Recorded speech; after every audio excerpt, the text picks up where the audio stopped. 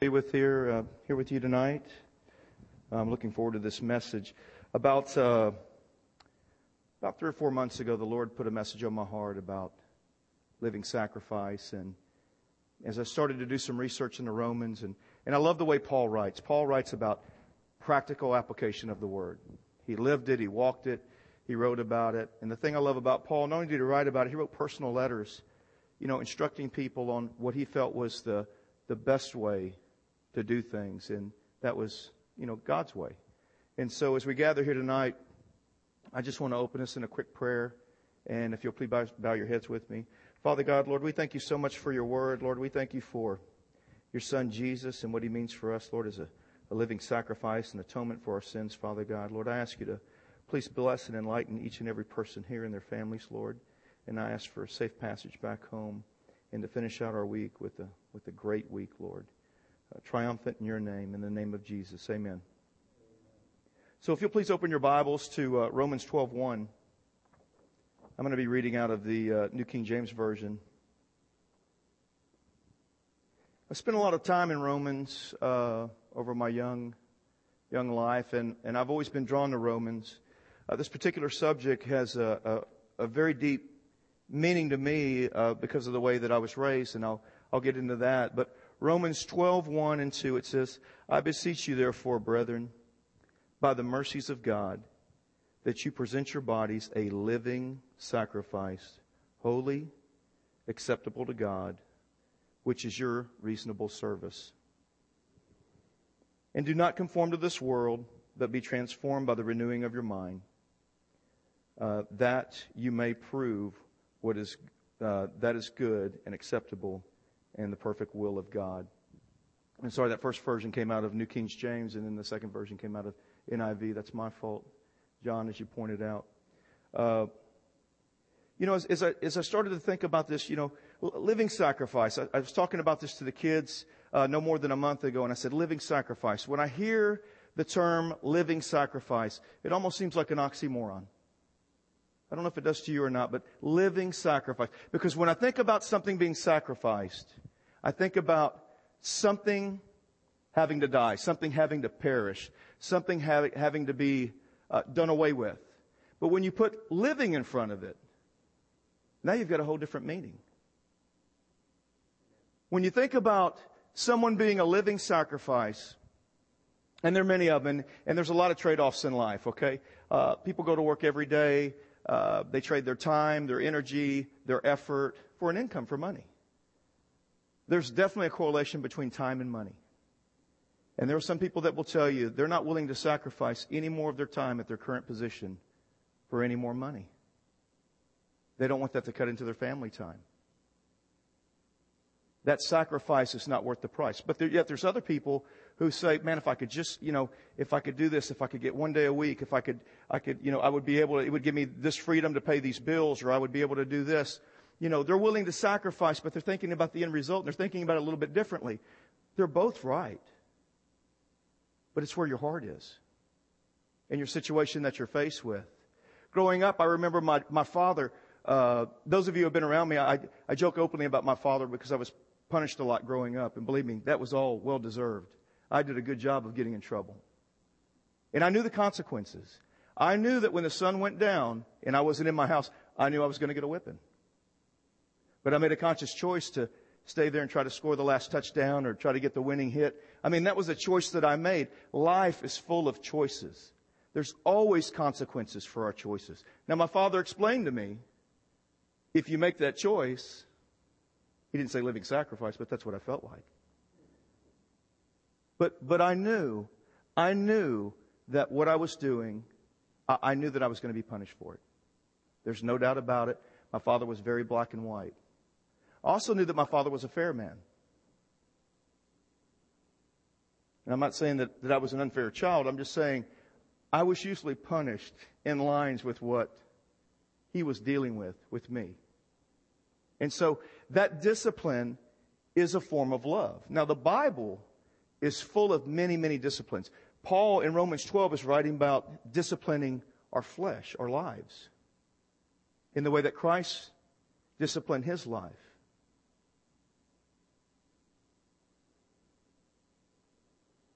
We can be fasting and praying, and we can be, there's a number of ways to do that. I love the film clip that we show every year about the guy, are we going to have lunch?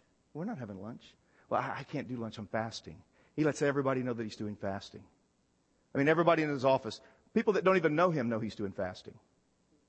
Now, you talk about wearing it on your sleeve and putting yourself in a situation where you're out there. He's doing that. He wants everybody to know, I'm doing my fair share. I'm going above and beyond with my fasting. The funny part is he hadn't even started yet. I mean, he hadn't even started yet. But when I think about that, I think about, the instructions of the Bible are when you fast, the Bible likes order. The Bible, the Lord really wants us to be neat. He wants us to be tidy. He wants us to be clean. God doesn't want us to walk around with our clothes ripped, sitting on a corner, being unshaved. God He likes everything in order. In the Old Testament, when we talk about sacrifices, we will be talking about sacrificing an animal, going to the temple, buying a bird, a dove, a pigeon, and spilling the blood as an atonement for our sins. That's in the Old Testament. But we're under a new covenant. We don't have to do that anymore. I'm not even sure how that would work today. If that would even work today. But, in the New Testament, we're focused on Jesus and Jesus offering himself up as an atonement for our sins. Once Jesus died on the cross and said, "It is done," everything that Jesus could do for us was done. Everything. Everything. As a matter of fact, when you read, after Jesus was taken down on the cross and the curtain split, and the veil was open, it allowed the Holy Spirit as a gift to all of us. And they got to experience that in the upper room, through the Holy Spirit. So that sacrifice, which I consider to be the greatest sacrifice, I can't imagine being a father having to sacrifice your son and not even knowing if people are going to accept it. If people are willing to accept that. We're willing to sacrifice for many things. I mean, people will save money. They'll send their kids to school. We were having dinner with a kid tonight. He's going to Sam Houston. He's a freshman. Shelley asked him a simple question. Who's going to be your roommate? He said, what was Travis's friend name? Taylor. Shelley said, "Are you going to be Taylor's roommate?" He said, "No, I'm not. And Shelley said, "Well, I thought Taylor was your best friend." "He is." He said, "But see, Taylor put in November, and I just put in. So if I put in for a roommate and Taylor puts in for a roommate, he's already in the best dorm, and I don't want him to have to move out of the best dorm. So what I'm going to do is I'm going to go to," what did he say? I can't remember what he said about the dorm life. He said, but I'm going to go to a not good dorm. I'm not going to use the word he used, but it's not going to be the nicest place." But I thought, you know what? That right there, that's a true friend. I'm not going to ask you to give up the best for me. We'll figure that out later. But the sincerity in him, you could see it in his face. I mean, Travis really cares about his friend Taylor. I don't know Taylor. I've just recently met Travis through, Shelley got to witness to him at the pool. He's a friend of Omar's and knows Omar. And it's always interesting, though, when you look at Jesus being willing to give his life up as the ultimate sacrifice, willing to do that, but understanding that in the end, far greater would be gained for the glory in the kingdom of God.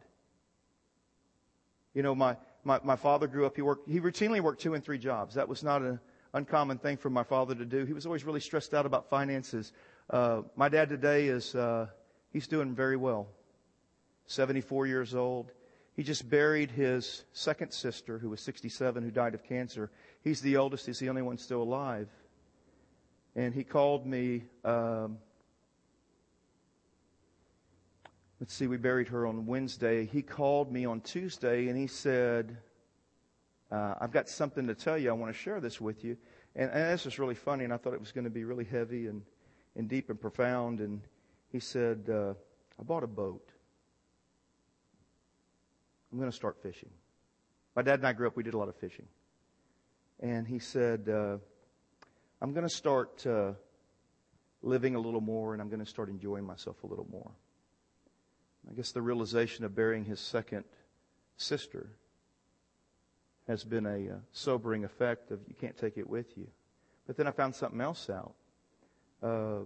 My father's remarried, and his wife's daughter was living in California, and she's disabled, and she has an 18-year-old boy, and they lost their house in California in the housing crunch. And they invited them to move in. And the second part of his conversation with me was a little more serious. He said, you know the room you stay in when you and Gunnar come here? And we go there and we make sausage with them. It's like an annual thing. I said, yeah, what's going on? He said, well, I got a new TV in there for you. And I thought, man, that's great. I got a new TV. My dad's spending money. He said, but I bought it for them because they don't have anything, and we're going to have them move into our house.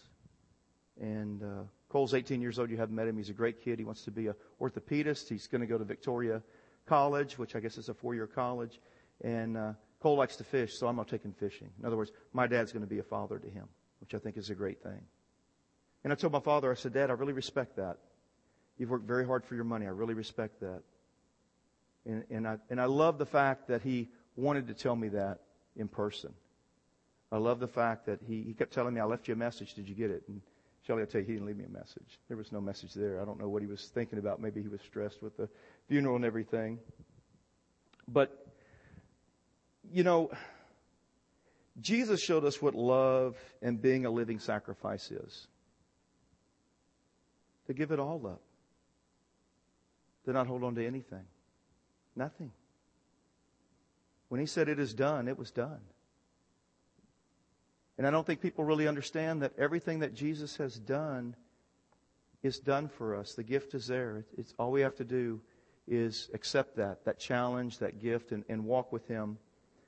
Jesus showed us what love is and what being a living sacrifice is. His selfless actions benefited everyone who was willing to accept His gift of salvation, Jew and Gentile, through Jesus' sacrifice. He benefited everyone who was willing to accept His great gift of love and salvation. And the key there is of love and salvation. So you can enter into an agreement, you can enter into a contract. We talk about this all the time with the kids. It's one thing to say thing, it's another thing to do thing. And from time to time, you can ask them a question, and I'll say, well, did you understand that? And they'll say, absolutely, I understood that. It's not lining up. And so we'll go back and we'll reteach it, and you'll ask them again, you're starting to get that. What does that mean to you? And the great thing about children is they'll really open up their hearts. They'll share with you. They usually don't have a hidden agenda. They might be a little bit embarrassed in the beginning, but they really long for a relationship with God. They know that that's pure, and they know that's true. And it's just like the Bible says, believe like a child. The children believe. When you say they're healed, they skip back to their chairs. Now, that Barney Band-Aid might have something to do with it, or SpongeBob Band-Aid. But they skip back to their chairs. They're relieved that it's over. They're relieved that it's done, that they've been healed. They accept that hope, open-heartedly. In Romans 12, 4 and 5, can you put that up for me, John? If you don't have your Bible, we can read along. Just as each of us has one body with many members, and these members do not all have the same function, so in Christ, we who are many from one body, and each member belong to all the others. See, the great thing about the body of Christ is we're all different, but we're all on the same team. Good Luck may have a different capacity of the church as Jim does, as Andy does, as John does. But the great thing is you put them all together and they can function as a team. I grew up always doing team sports. I love a team environment. I love watching a team come together. I was up at Cy Ridge today working out. One of the kids sent me a text yesterday and said, Mr. Al, I got my first scholarship offer from McNeese State. I'm going to be a Cowboy. I've accepted it. And I texted him back yesterday and I said, go Cowboys. Congratulations. If y'all don't know, McNeese is in Lake Charles. They're a Division I AA school. Outstanding school for football. Great school for football.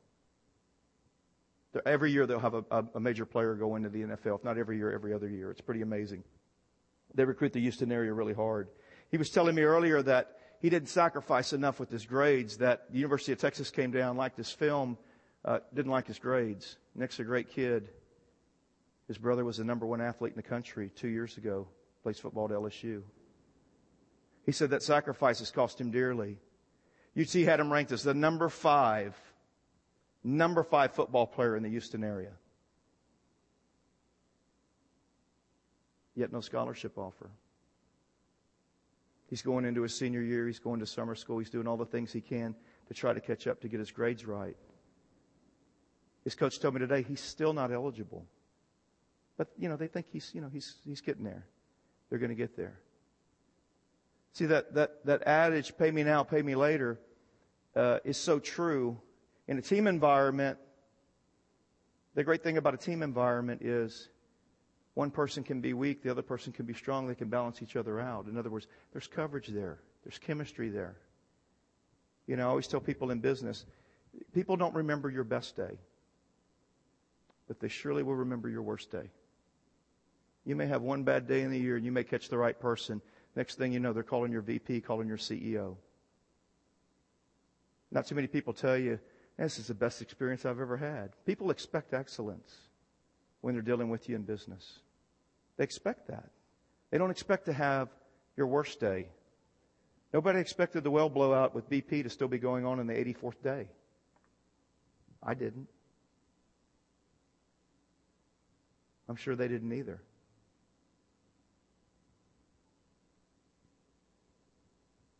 So in Christ, we are many from one body, and each member belongs to all the others.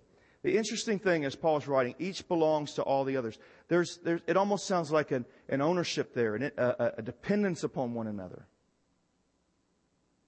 If you're married, I had a guy tell me one time, he said, Al, I've been happily married for 11 years. I said, yeah, but you said you were married for 20. He said, yeah, and I've been happily married for 11 years. I thought he was joking. And he was. He's a good friend of mine. It was a good joke. You're supposed to laugh. But, in that environment, it can be challenging and difficult for everybody to be on the same page all the time. It can.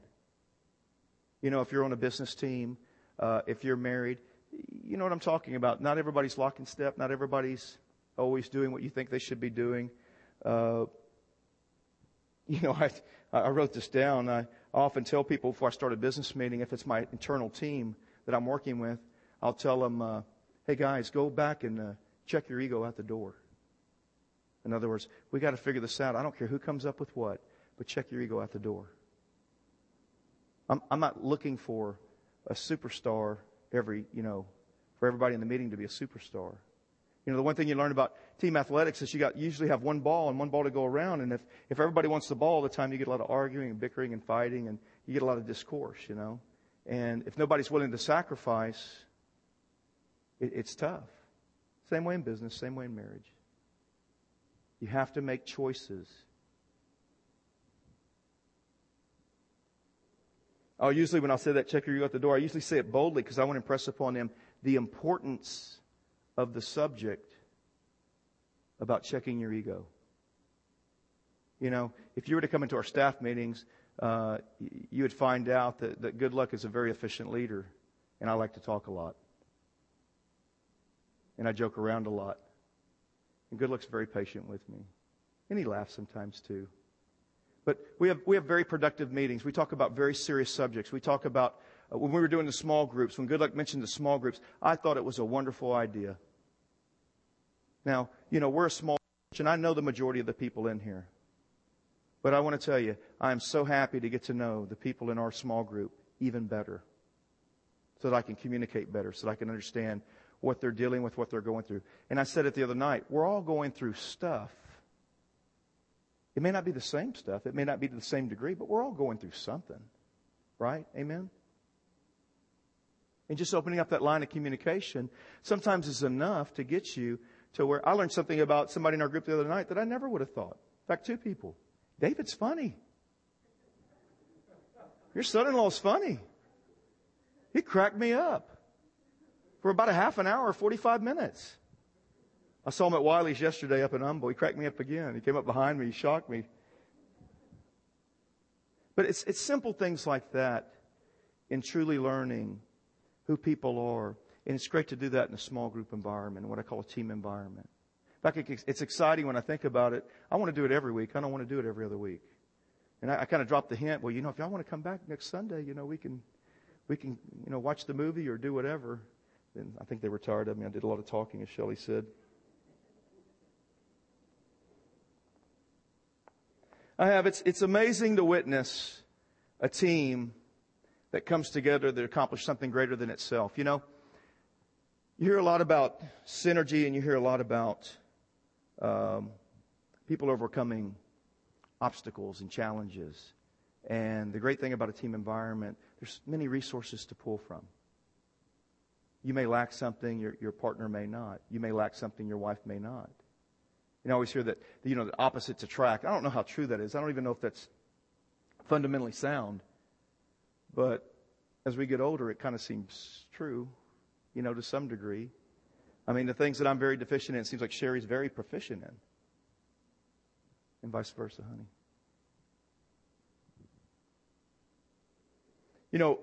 Marriage is similar to business in many ways. You've got multiple people involved, personalities, even egos, agendas that need to come together in order for a marriage to work, grow, to be healthy and successful.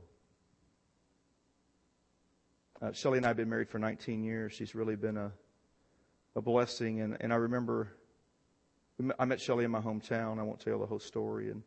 But I remember after about 3 weekends, I brought Shelley home with me to meet my mom and dad. They were still married then. And both of them independently, within the first 20 minutes, took me outside. And they said, there's something different about Shelley. I just think you're going to marry her. My dad did it first, and then my mom. And talk about pressure. Peer pressure. No, but there was something very unique about Shelley. I mean, it's hard to put your finger on it, but there was something about Shelley when I was around her. I wanted to be around her more. I wanted to spend more time with her, quality time with her. We were very young. I guess I was 25 and you were 21 when we met, and then we got married. Or I was 24, you were 21, and then we got married when we were 26. But, I told my dad I didn't propose to Shelley until about 9 months after we met. And I told Shelley this too. I knew on our second date that I was going to ask Shelley to marry me. I just didn't know if she was going to say yes. I guess it took me the rest of the time to get my courage up. But, I don't know too many people that enter into marriage and think that it's not going to be a great thing. I think most people enter into marriage really looking forward to, I say great thing. It's going to be a great thing. It's not going to be a bad experience. But I started really thinking about that yesterday and today. And I said, you may find yourself feeling great about your marriage and sacrificing without any issues. Or you may find yourself recommitting to what your marriage should be. The moment you start focusing on the Lord in your marriage and start focusing on each other, you don't have to worry about divorce. We talked about this a little bit in our small group. Marriage seems to be a fragile thing. I have a gentleman that I work with. He's Indian, and his family picked his wife. And I was asking him one day at work, we were having lunch, and I said, I'll just use the name Joe. Joe, how's that work? And he said, well, in my culture, it's much different. Even though I've been in America for years, we just decided to do this. And my family knew this other family, and we both went to U of H. We were both engineers. He ended up working at NASA. She ended up working for a bank downtown as a systems engineer. And I said, but how's the love part work? I mean, he says, well, you learn, you grow to love each other. And then he told me, he said, in my culture, we don't have divorce like you do in America. He said, it really doesn't exist. I said, well, why do you think that is? He said, because my family's invested. My whole family. My mother, my father, my grandparents, my aunts, my uncles. Her family's invested. It's not just the two of us in this. In other words, both families have, you heard the term a lot, of skin in the game. They've all got skin in the game. It's bigger than them. Culturally, it's bigger than them. They selected them for each other. Think about that. They selected them for each other. To me, that's an amazing thing. So they don't consider divorce.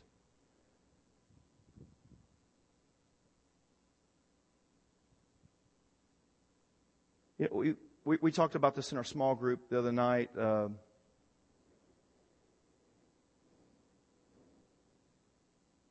one of the things that I think our culture has missed out on is a simple word like commitment. It's a simple word. I commit to Shelley, Shelley commits to me. But somewhere along the line, it seems like, I know when my parents divorced, I was older. It didn't seem to, it bothered me, but it didn't seem to bother me that much. My brother, who's older than I am, it bothered him a lot. That lack of commitment was really deep cutting. He still talks about it today, and they've been divorced for 15 years. So actions that we take today can have lingering effects for people around us for a long time. Good actions and bad actions. What Jesus did for us 2,010 years ago is still being talked about every single day today, more than it ever has. Do you realize that? More than it ever has. Through technology. Jim, how many people saved this month?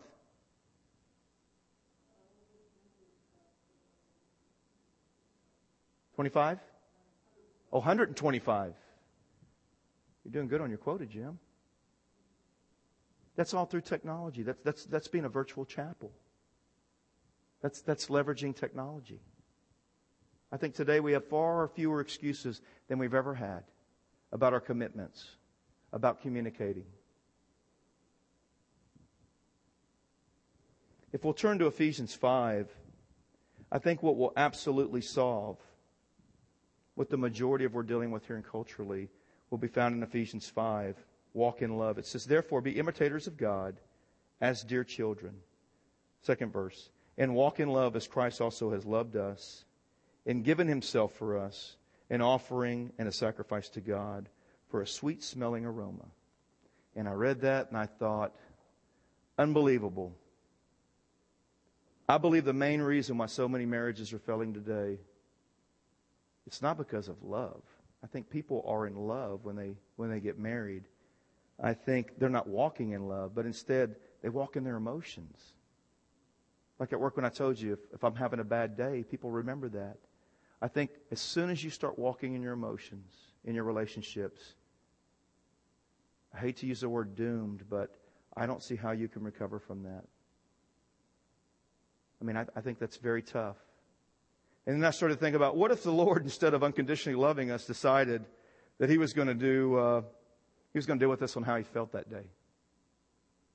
I thought, I'm sure even the Lord, when He walked the earth, had some days that were better than others. I mean, we're only human, at that point. But fortunately for us, God is love. Fortunately for us. The Bible says it's the greatest gift. We were talking about this last night. We had a young man over to our house at the table, and we were talking about, the gifts of the Spirit, preaching, teaching, healing, speaking in tongues, interpreting tongues. All the gifts. But it says if it's done without love, it's all for naught. So let's relay that to what we're talking about here. We're in a relationship with either our spouse or our family members or the Lord God Almighty. Without love, it's foolish. Good Luck says it all the time. Don't take your healing by how you feel. You may not feel a tingling. Truth of the matter is, I know I've seen people sit out in the congregation who have been healed as the healing service starts. There's no no bright light, no glitter on the ceiling, no gold on the ground. I've heard so many different stories about healing services. It's already done. And Good Luck will attest to that.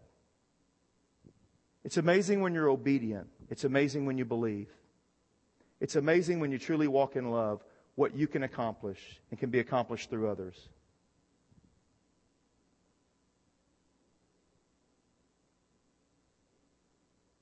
The other thing that I think is just amazing about this scripture is Paul's telling us that our success is a sweet-smelling aroma. Now think about that.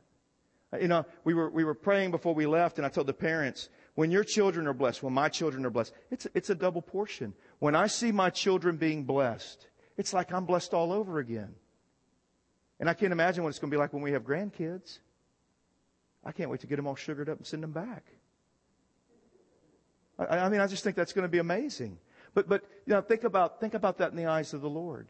He created us. He designed us to be in fellowship. He designed us to be in love with Him. He designed us to be in love with one another.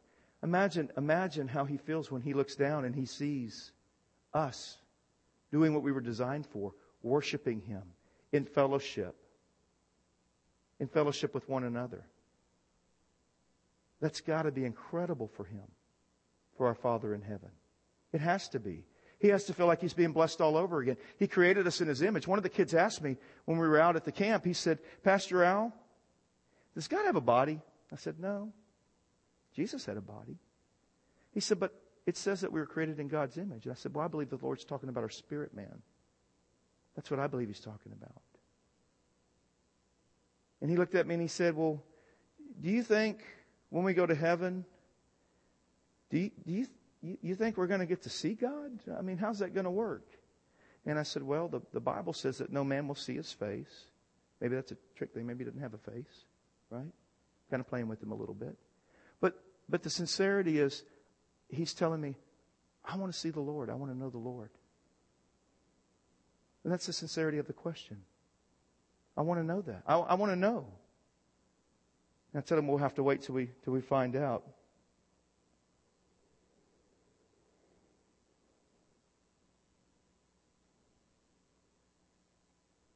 I have here we're the Lord's pride and joy. He created us for Him, to be in union with Him. He tells us, you will be my bride. I'm coming back to get you. I think about the day when Shelley and I, when we married, and it seems like it was yesterday. I mean, it's been over 19 years now, but the time has really flown by. I don't know how it's been for you, honey, but it's been great for me, But I say that in sincerity because I feel like we have great victory in our love. I feel like not only do we complement each other, I feel like that what we're doing, because God, and I've had many people ask me, people come over the house and they'll ask me and they'll say, what is it about you and Shelley? And I'll tell people openly, I'll say, well, we got Jesus is right in the middle of our marriage. Guys are like, what? It's the truth. He is our rock. There's not a lot of sway there. In fact, there's none at all. I love Shelley and I know that she loves me. Victory in love is what the Lord is asking us to walk in. Victory through our living sacrifices should be focused on the Lord who gave all that He had. He sold all out for us. Sacrifice is different when you focus on the end result, which is pleasing to God. When you understand that you being a living sacrifice, denying yourself of things that are of this world, it says don't conform to this world anymore. When you understand that, then you understand that you're starting to walk in the grace of the Lord. You're starting to line yourself up with the Word. When you line yourself up with the Word, great things happen. One of the things that happens is it's very pleasing to God. When we focus on God and the incredible mercies He has shown each and every one of us, then sacrifice is better than, it's bigger than ourselves. We're in line with the Word and following Christ's example and footsteps. And think about that. We were created for His purpose. We were created in His image. God tells us I'm the God of love. Think about that. Think about this. Are you willing to put everything aside and follow the Lord? Everything. Everything that you know doesn't line up with the Word. Are you willing to be a living sacrifice for God? Are you willing to do what God is asking you to do in the Scriptures? Are you willing to please the Lord who gave all He had so we could walk in His righteousness and glory? You have to be willing. Paul writes, this letter is an application of the Word. Paul's saying, look, It's okay. It's okay if you find yourself in a position where you shouldn't be. It's okay. But here's what's not okay. It's not okay once you understand where you are. It's not okay to realign yourself with God. He's saying, look, you need to learn these things. He's challenging them. Will you be a living sacrifice? Will you do as Christ did? Will you cut off those things? Will you do what's necessary to line yourself up? Will you do it? Jesus has already done what He's going to do. We need to renew our minds daily and walk in love. The greatest gift that's ever been offered. This is the service that our Heavenly Father has called us to do. Will you accept His service?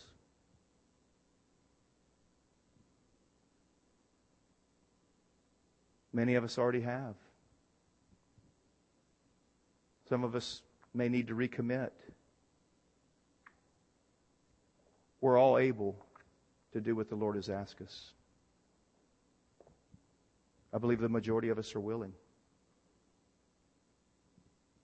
I think the one thing that God is excited about is He created us for fellowship. He created us to be one with Him. He created us. He created us. He longs to have a relationship with us. He's in love with us. He loves you. He loves me. He's a respecter of no man, no woman. But He's calling us. Please stand to your feet.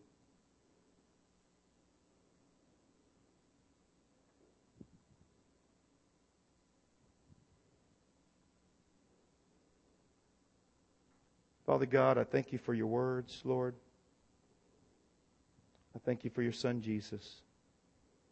I thank You that You've done all these things for us, Lord, that You've created us. You're excited about us. Lord, I'm excited to be here at the Ark Fellowship. I'm excited about what we're doing in our small groups, Lord. Lord, I thank You for equipping us with Your Word to lead us this week and the rest of our lives, Father. And Lord, I ask for a special anointing upon each and every person that's here, an anointing of love and understanding, an anointing of encouragement, Father God, an anointing of trusting You, Father God. Lord, I just declare all these things in Your mighty name, in the name of Jesus. Amen. Thank you.